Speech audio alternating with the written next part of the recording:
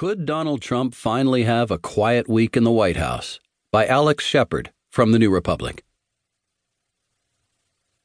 Congress is home for recess, but unlike the last congressional recess, which was marked by raucous town hall meetings that recalled the death panel summer of 2009, this one looks like it will be quieter, largely because the GOP is between legislative priorities and because no one seems to know where they're going to go next. Healthcare reform has refused to go away.